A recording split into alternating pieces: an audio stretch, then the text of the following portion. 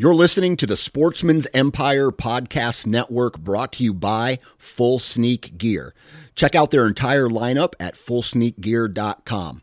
Also be sure to check out our entire stable of podcasts at sportsmansempire.com.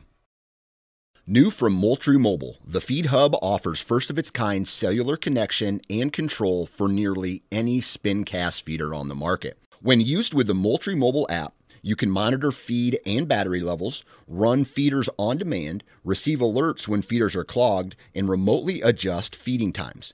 The Feed Hub is ideal for anyone who maintains feeders. Remove the guesswork and save time by planning feeder maintenance before you drive to your hunting property. For more information, visit MoultrieMobile.com. You're listening to the Sportsman's Nation Podcast Network, brought to you by HuntStand. HuntStand is the #1 hunting app in the country, and at only $29.99, HuntStand offers a ton of functionality for hunters all over the country. Whether you own your own property or strictly hunt public, you can choose from over a dozen base maps, view property ownership information, 3D mapping, local weather, log your sightings and harvest, as well as use their trail cam management software and print maps from your hunt areas. Download it today at the Apple App Store or Google Play. HuntStand. Upgrade your arsenal.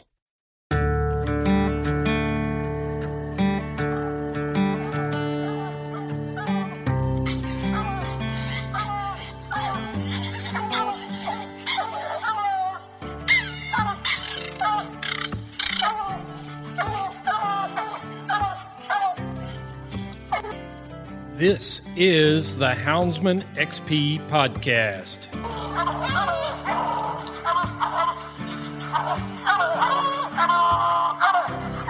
Good dog, get that bear. Get that bear in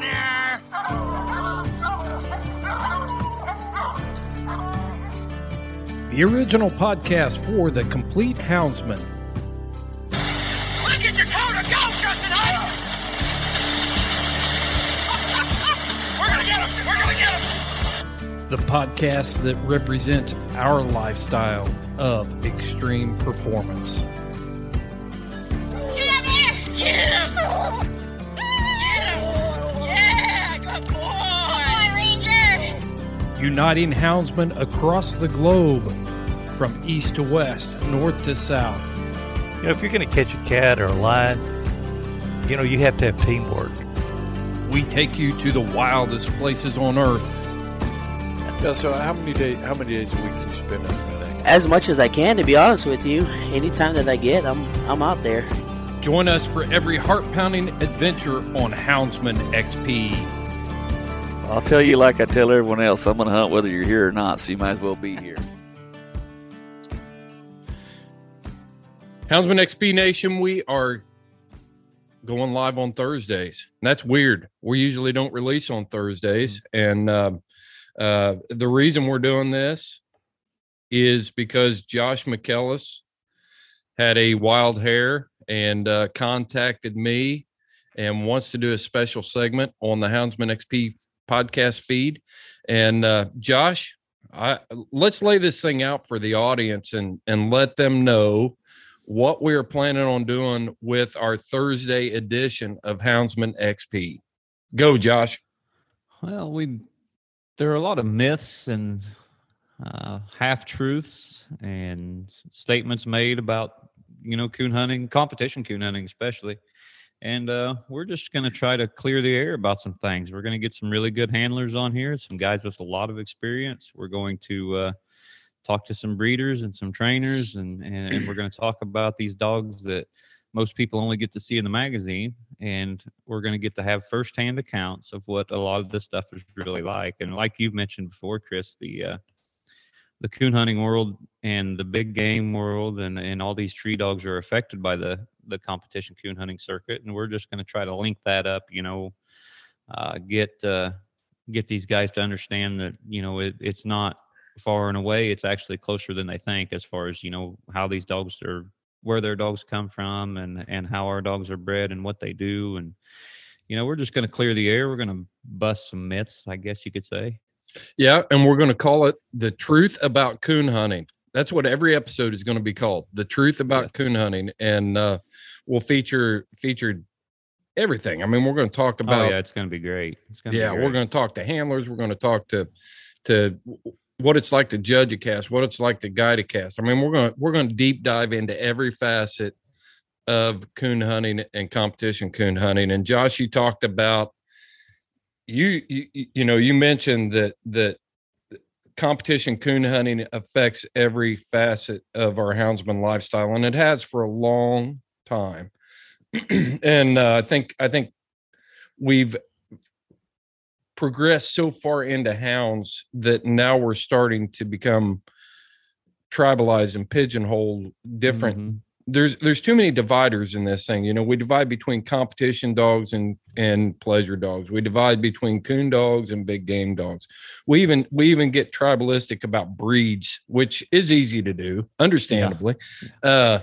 We're gonna try to break down some of those barriers and draw some parallels and bridge some gaps here in this whole houndsman community, because I've used this example before, but if you look back at the American Quarter Horse Association, there was a horse that was an outstanding quarter-mile track horse, and he went on to become a great halter horse. And then his spry, or his offspring, became, instrumental in changing the cutting horse industry, and that was Doc Barr. And I think I've used that analogy a lot to try to draw that parallel or bridge that gap between what competition dogs can offer to the hound world in general. Nobody ever thought that Doc Barr was going to impact the cutting horse industry like he did.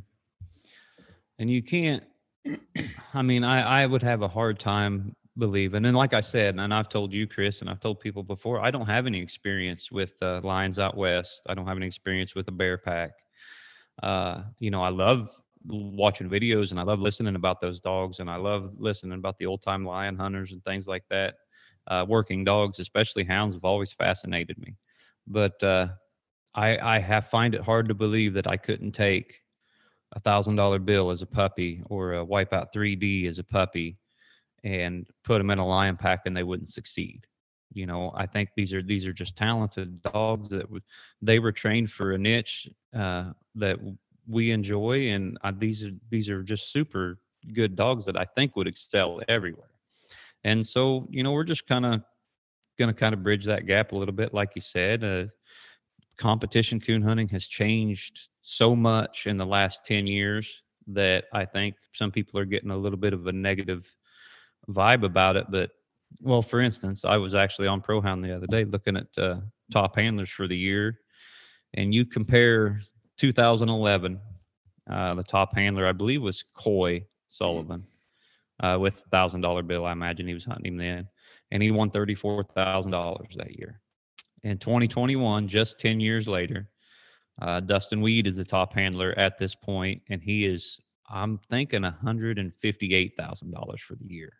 In 2021. In 2021. And it's only August. It's only August. We haven't had the Super Stakes yet. We haven't had the World Hunt yet. There's still some Pro Classics left. Mm-hmm. So you're talking about a guy who could possibly win $200,000 for the year just in earnings. So yes, we understand that the sport has changed a ton, but it's not all for the bad. There's still all kinds of opportunities. There's still all kinds of ways for people to enjoy themselves in the competition coon hunting circuit. And so we just want to get that out there, talk to these guys and talk to the guys that have really done it, and get some guys with a lot of experience, even more than what I have, and bring them in here and set them down. I think it's going to be a great time. Josh, give us a resume. I mean, you've been in hunting PKC I've been a PKC other non-section. Yeah, I've been a PKC member since 2001, but I didn't hunt a lot of PKC. I was traveling for work pretty hard until probably 8 or 10 years ago when I started hunting, and I've got right around $22,000 worth in PKC earnings. I've won another 40,000 or so in non-sanctioned hunts. So, I've been out there for a while, and I've seen. You've judged major events. I've judged World Hunts, Pro Classics, Super Stakes, you name it. I've judged a lot. So you've pro got hunts. firsthand experience with the top hounds, the current, Yes.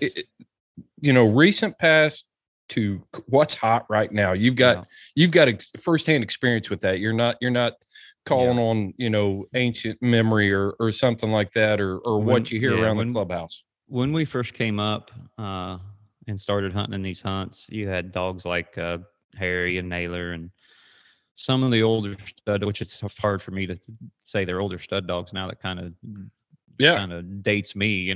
I hear guys talking about Lipper. I think Lipper's an old stud dog, but it's the dogs have changed. Everything's changed. Everything evolves, and we're just kind of going to go through that process and explain to people how and why, and talk about these dogs that these are just people don't understand how good these animals are at what they do.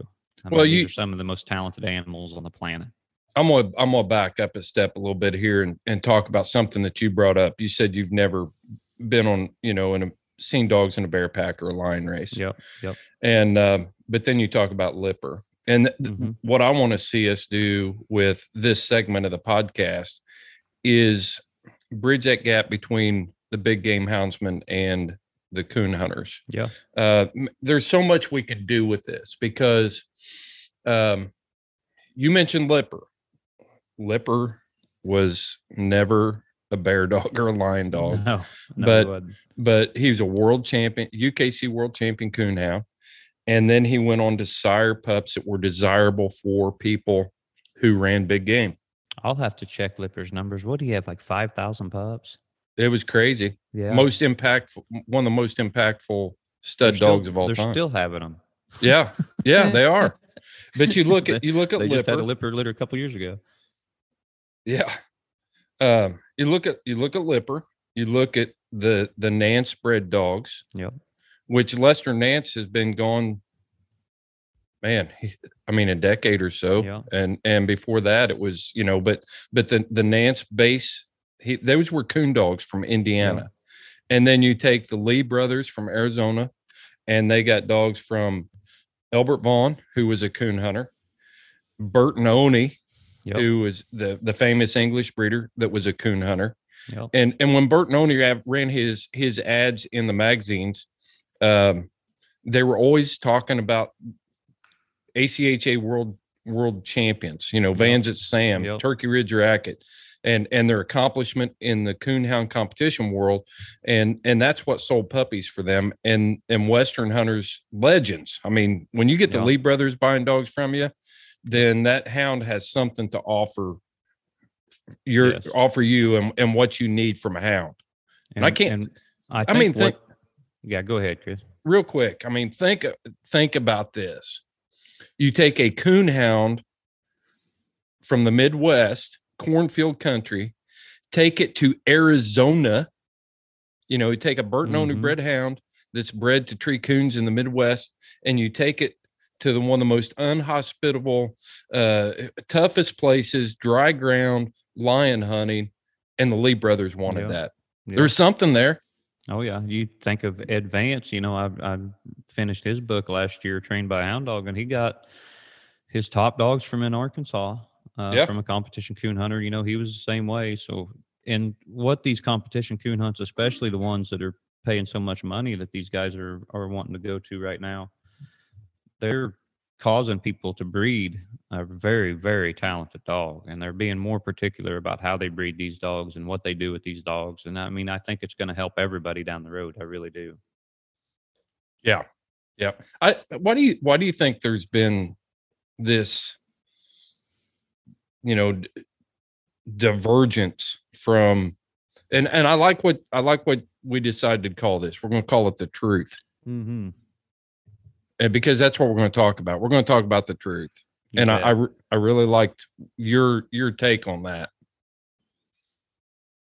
Yeah, there's so many there's so many platforms now, and everybody has a platform, which is great in a way. It really is. I can be in contact with another houndsman half the country away or in another country even, with the blink of an eye, which is just fantastic. But with what comes with that is everybody having a voice that you can hear. Is you hear some of the voices that make zero sense, And those people that are saying that stuff have no experience, in this world that we're in right here. Just like I have no experience with a bear pack or a lion hound, so I can't get on there and say, oh, my dog could do this or my dog could do that, because I don't know. I honestly don't know. And so we're gonna get these guys in here that do have the experience, that do live the same life that I'm talking about, and that are at these hunts every week, that are breeding these dogs, for the purpose of winning these hunts. And we're gonna have, hopefully we can even get some lion guys, coming over, listening to the show, and maybe get one on or two and see how that goes as well. It'll be great. One place that I know that a houndsman, that, like, you take an organization like the New Mexico Houndsman Association. Yeah. They're hosting competition hunts, but those same guys are going out and chasing big game as well. So it'll be interesting to get some of that perspective. Oh yeah. But I want to hear everybody's perspective. That's how we learn things. That's how we make decisions is you want to hear from everybody. Mm-hmm. Yeah. Well, are we kind of lay out the plan for, I don't want to spill the beans here, because I know that we want to kind of roll this whole thing out, but just give the listeners an idea of maybe, some of the topics and some of the things that really pique your interest, Josh, and some of the things that you want to accomplish and we want to accomplish here at Houndsman XP with this thing. The guests that we have lined up, at least the first few, are so experienced, and they've been around for a while. Some of them are younger guys. Some of them are older guys that have done this. You look at Jed Finley, who's a national champion, owner of Trader Inc. He's bred. I think he's responsible for one of the greatest litters of coonhounds of all time. You talk about the cross between Stylish Trader and High Times Lights Out Liz. So we're going to talk about that cross. We're going to talk about, his dogs, some of the most better experience he's had in competition hunts and things like that. We got Michael Ward coming on the show. Michael Ward is a top handler, and he's a handler. Michael Ward has a job, and that's his job. He's paid to go to these coon hunts and handle dogs, and we want to get that perspective from him too, because a lot of people don't understand that aspect. Jason Daugherty, and also a national champion, owner of Insane Ex-Con. He's agreed to be on the show. We're going to talk to him. He has a really unique story about what coon hunting has done for him, and he's got a really unique dog, and a good dog too. And if you want the truth, Jason Daugherty's going to give it to you whether you like it or not. Yeah. So Chris Freiberger, Jeremy Burns, Zane Allen, they've agreed to be on the podcast too. These are three guys with a dog called Whiz Bang. Chris Freiberger is also the PKC youth director, which I think it'd be great to talk to him, because that's an important position and something everybody needs to know about. And these guys are the other side of the aisle. These are three working guys with just regular jobs that partnered up on a dog and took him up the road and got a reserve championship in Super Stakes. And so that's another unique position that these guys are in that I think everybody needs to hear about too. And they're also unique characters. So it'll be fun to listen to. Yeah. One of the things you mentioned was that PKC youth program, and what a great way to secure our lifestyle by, having these youth programs and getting these kids involved and things like that. And I've got kind of a unique perspective on youth and how they get involved in different things like that. And I look forward to being able to talk to these guys and find out, but you can't deny the fact that getting youth involved,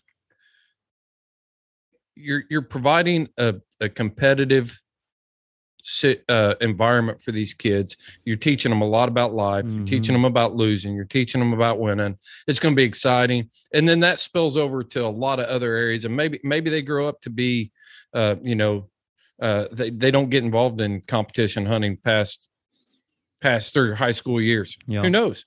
But, we see what impact winning a youth world championship has done to guys like Lane Denny. You bet. He's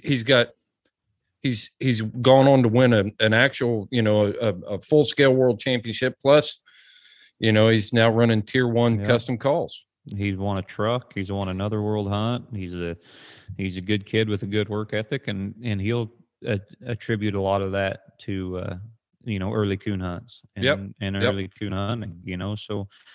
And even if these kids grow up and they never own another hound past their first youth hunt, they're still on our side. They're still a positive voice and a positive thing for us too. So yeah, the youth is important, and Jed runs an awesome youth program too with the Trader Inc. stuff. The Trader Inc. Youth Challenge has been a staple in the youth circuit for 6 or 7 years, and they do a fantastic job with that too. So it's, like you said, they're the future. It's important, and I think PKC and UKC both do a fantastic job of targeting the youth too. Yeah, I want to hear these stories from these kids because I entered my first competition hunt, and I hitched a ride from a friend because I didn't have a driver's license yet, and didn't have any parents that were into coon hunting, so. I had to find those rides to go to these competition hunts, and it's changed a lot since then. I can tell you that. It has changed a ton. I know when I was 10, 11 and going to these hunts with my grandpa, we were pretty poor. We didn't have a lot of money. We couldn't go up and down the road, but we would go to these little UKC hunts around the house. And I remember, I think every single one of them. I don't remember all our pleasure hunts. I don't remember, all the times we went coon hunting during coon season or anything, but I remember those hunts, and those hunts left a lasting impression on me that still is there today. And I hope that I can pass that on down to my own sons. So do you remember, can you remember your first opening night of kill season that you ever went hunting, or were you coon hunting before that? I don't, because I was so young. I remember my first coon hunt. I was 4 years old, and I remember having to be carried. We hunted out of an old 71 Chrysler car. And no dogs in the trunk, dogs in the trunk, and dogs in the back. And we always turned 3 or 4 dogs loose at a time. They were all litter mates, or they were all, stuff that my grandpa had bred and had behind the house. And, we started out, and that's what most people don't understand. These guys that just go to listen to their dog tree, and they love, shooting coons out, and they love, the sport of coon hunting, is we all started out the same way. Mm-hmm. All these guys, these Jed Finleys and Michael Wards and Jason Daughertys, and these guys, Dustin Weed, we all started out like that. And so it's important to know that our roots are the same as just a regular hide hunter's roots. We went, I had a 2-cell flashlight. My grandpa had to carry me half the time, and, just the same story that a lot of guys have. And I still ask myself now when I'm driving a side-by-side to a tree with my tracking system and my GPS. I said, I can't believe that I actually still wanted to do this after those first few nights, but yeah, it's something that gets in your blood, and you can't get away from it. And you love it, and it's just is what it is. But yeah, all these guys started the same way. You made a very interesting comment there. You made the comment, hide hunter. Yep. When we started hunting, I'm 52, and when I started hunting, there was still a reason to have a coon hound around. I mean, coons were still bringing $30 a piece. And I only bring that up to say this. Without competition coon hunting, there is no more money left in being a hide hunter. You can't even hardly give them away anymore. Nope. And so that's a tragedy in and of itself, but it's something to celebrate that there were houndsmen out there who have carried the tradition forward to the point that it is now, where you can go to a $6,500 legacy hunt and win how much with a hound. Yeah. You go to a typical $6,500 pro classic, you're looking at, pro classic. I'm sorry. Yeah. 3-night hunt. You can win around $18,000 per night if you hunt it off and win. Yeah. Yeah. I mean, that's something to be celebrated, and we need to make sure that we're talking about those things, because without that, man, it would be tough. There just aren't enough. There just aren't enough houndsmen, and there's not enough draw. So we're going to celebrate those types of things too. Yeah. And I think that's what keeps new houndsmen going, is the competition side of it. Nobody, and don't get me wrong, there's still going to be people that I take a young kid out that has never hunted before, and I turn him loose with one of my dogs, and it strikes and it trees a coon, and they just are immediately in love. I mean, those people still exist, and we want to take them hunting too. but the competition side, I think, is going to draw more children, more young adults, more people in that probably wouldn't be accustomed to the sport like that person that I spoke about earlier, so it's just opportunity. Well, we're also going to, we want opportunity to bring new guys in, and yeah, I think competition coon hunting does that. So we're going to bring on guys though that will make a case on the other side too. I think if we're going to talk about the truth, then we're going to talk to some of the people that fell in love with coon hunting that have never entered a competition hunt. That's so valuable. And because we've all got to figure out the question that we all have to learn to answer if we are going to survive as a culture is why we hunt. And we've got to be able to answer that question. And if it's competition coon hunting, then that's a good reason. And if it's just, we're going to talk to all kinds of people. I'm excited. One question I want to ask all these top handlers, and it's a question that I do ask them every now and then, is would you even coon hunt if competition coon hunting wasn't a thing? And I think that's an interesting point of view. And I think some of these guys wouldn't. And a lot of people look down on that, but also we're getting people in here into the sport that are active in the sport that wouldn't be there otherwise too. So you got to look at it both ways. Yep, for sure. What else we need to cover setting this whole thing up, Josh? It's gonna air on Thursdays. Yep. It's gonna be I think we discussed 30, 45 minutes long, and we're gonna get a little bit of everything in there. There's, like I said earlier, there's just a lot of things about coon hunting that people don't understand, especially on the competition side. So we're just going to get it all cleared up. Yeah. Time for being tribalistic is in 2021 we got to start bridging these gaps and stop getting on social media and using our platforms to disparage other houndsmen and other hound hunting groups. Man, I've said it before on this podcast. If you want to chase field mice with your hound, then we want to make sure that you have the freedoms to do that. You bet. And if you want to chase bears or mountain lions or leopards in South Africa, man, that's what this podcast is all about, is preserving that freedom to be able to do so. Yeah. And like I said before, when Seth starts talking about coursing dogs and Lauren starts talking about her bear hunts and stuff, I've never been, but that is, any working dog has always interested me extremely. I love them. I think they're a fantastic tool for a lot of situations. So we want to make sure and get a wide variety of opinions and facts out there. And then we can always, the important thing with any subject is to get all the opinions, all the facts, and then make your decision. So that's what we want to do here. Yep. We're going to provide information so you can make an informed decision, not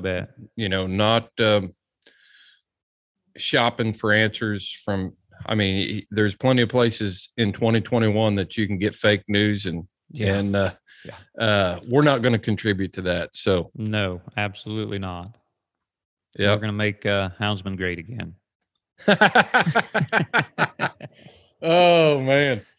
Yep. We need to elect a coon hunter in 2024, maybe. Yeah, that's right. There we go. That get us back on track. That's right. Well, Josh, hey, you got anything else you want to wrap this thing up and then with some final thoughts or? I think I've already expressed about everything I need to express. I just want everybody to tune in and listen. It's going to be a wild ride. It's going to be funny. It's going to be entertaining. And most of all, it's going to be informative. That's the cool thing is, probably the part about competition hunting that I've always enjoyed the most, or one of the things that keeps me coming back is that camaraderie. Yep. You come in from a competition cast at 3:00 in the morning and the club's got breakfast on. I think about plot days and or any hunt that you go to in Flora, Illinois. And you come in from your cast at 2:30, 3:00 in the morning, they've got a big breakfast spread and guys are sitting around in the clubhouse and they're talking. There's some great stories going on in there. There's a lot of laughs and we're going to expose that and talk about the importance of still having that kind of organization within hounds and the unity that it brings together. And so it's going to be, I think this is going to be a fun segment for Houndsman XP. I do too. I think everybody's going to enjoy it. Yeah. Yeah. Me too. Well, Josh, I'm going to wrap this thing up and just kind of leave it hanging out there, because we're going to release this every Thursday on this same RSS feed. You're not going to have to subscribe to a new podcast. It's going to automatically pop up. So if you want to make sure that you don't miss an episode of this segment or any segment of Houndsman XP, you need to go to wherever you get your podcasts, either Spotify or Podbean. Our biggest one is Apple Podcasts. Just treat it like a Google search engine, search Houndsman XP, and then click the subscribe button and make sure that you leave us a review. Okay. Go in there. If you like what we're doing, leave us a review, and that helps us in ways that are, I mean, it's a bunch of tech stuff, but leave us a review, subscribe and leave us a review. It's huge. Okay.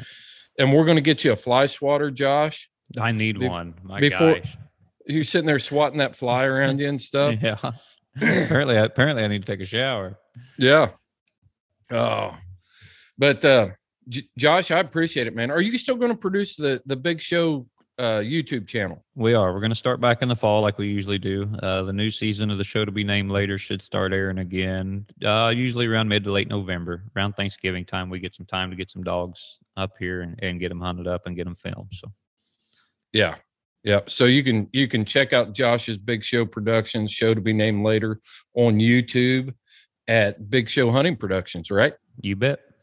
Big Show Hunting Productions. You can kind of get an idea of what Josh is up to and his experience. We're excited, Josh. I really appreciate your willingness to come on board, and look forward to working with you on these. And we appreciate everything you guys do for hound hunting too. I mean, it's been great listening to the podcast and listening to the people from all over the world. So, I mean, we don't get that all the time, and I think it's a great tool. Well, you're part of it now, buddy. I appreciate it. Sink or swim, you're in it. You can't get away from it now. That's right. You're going to be for it. Yeah, you're going to be part of the blame. Yeah, that's okay too. I'm used to that. Well, Josh, until next time, every Thursday, you follow your hounds, I'll follow mine.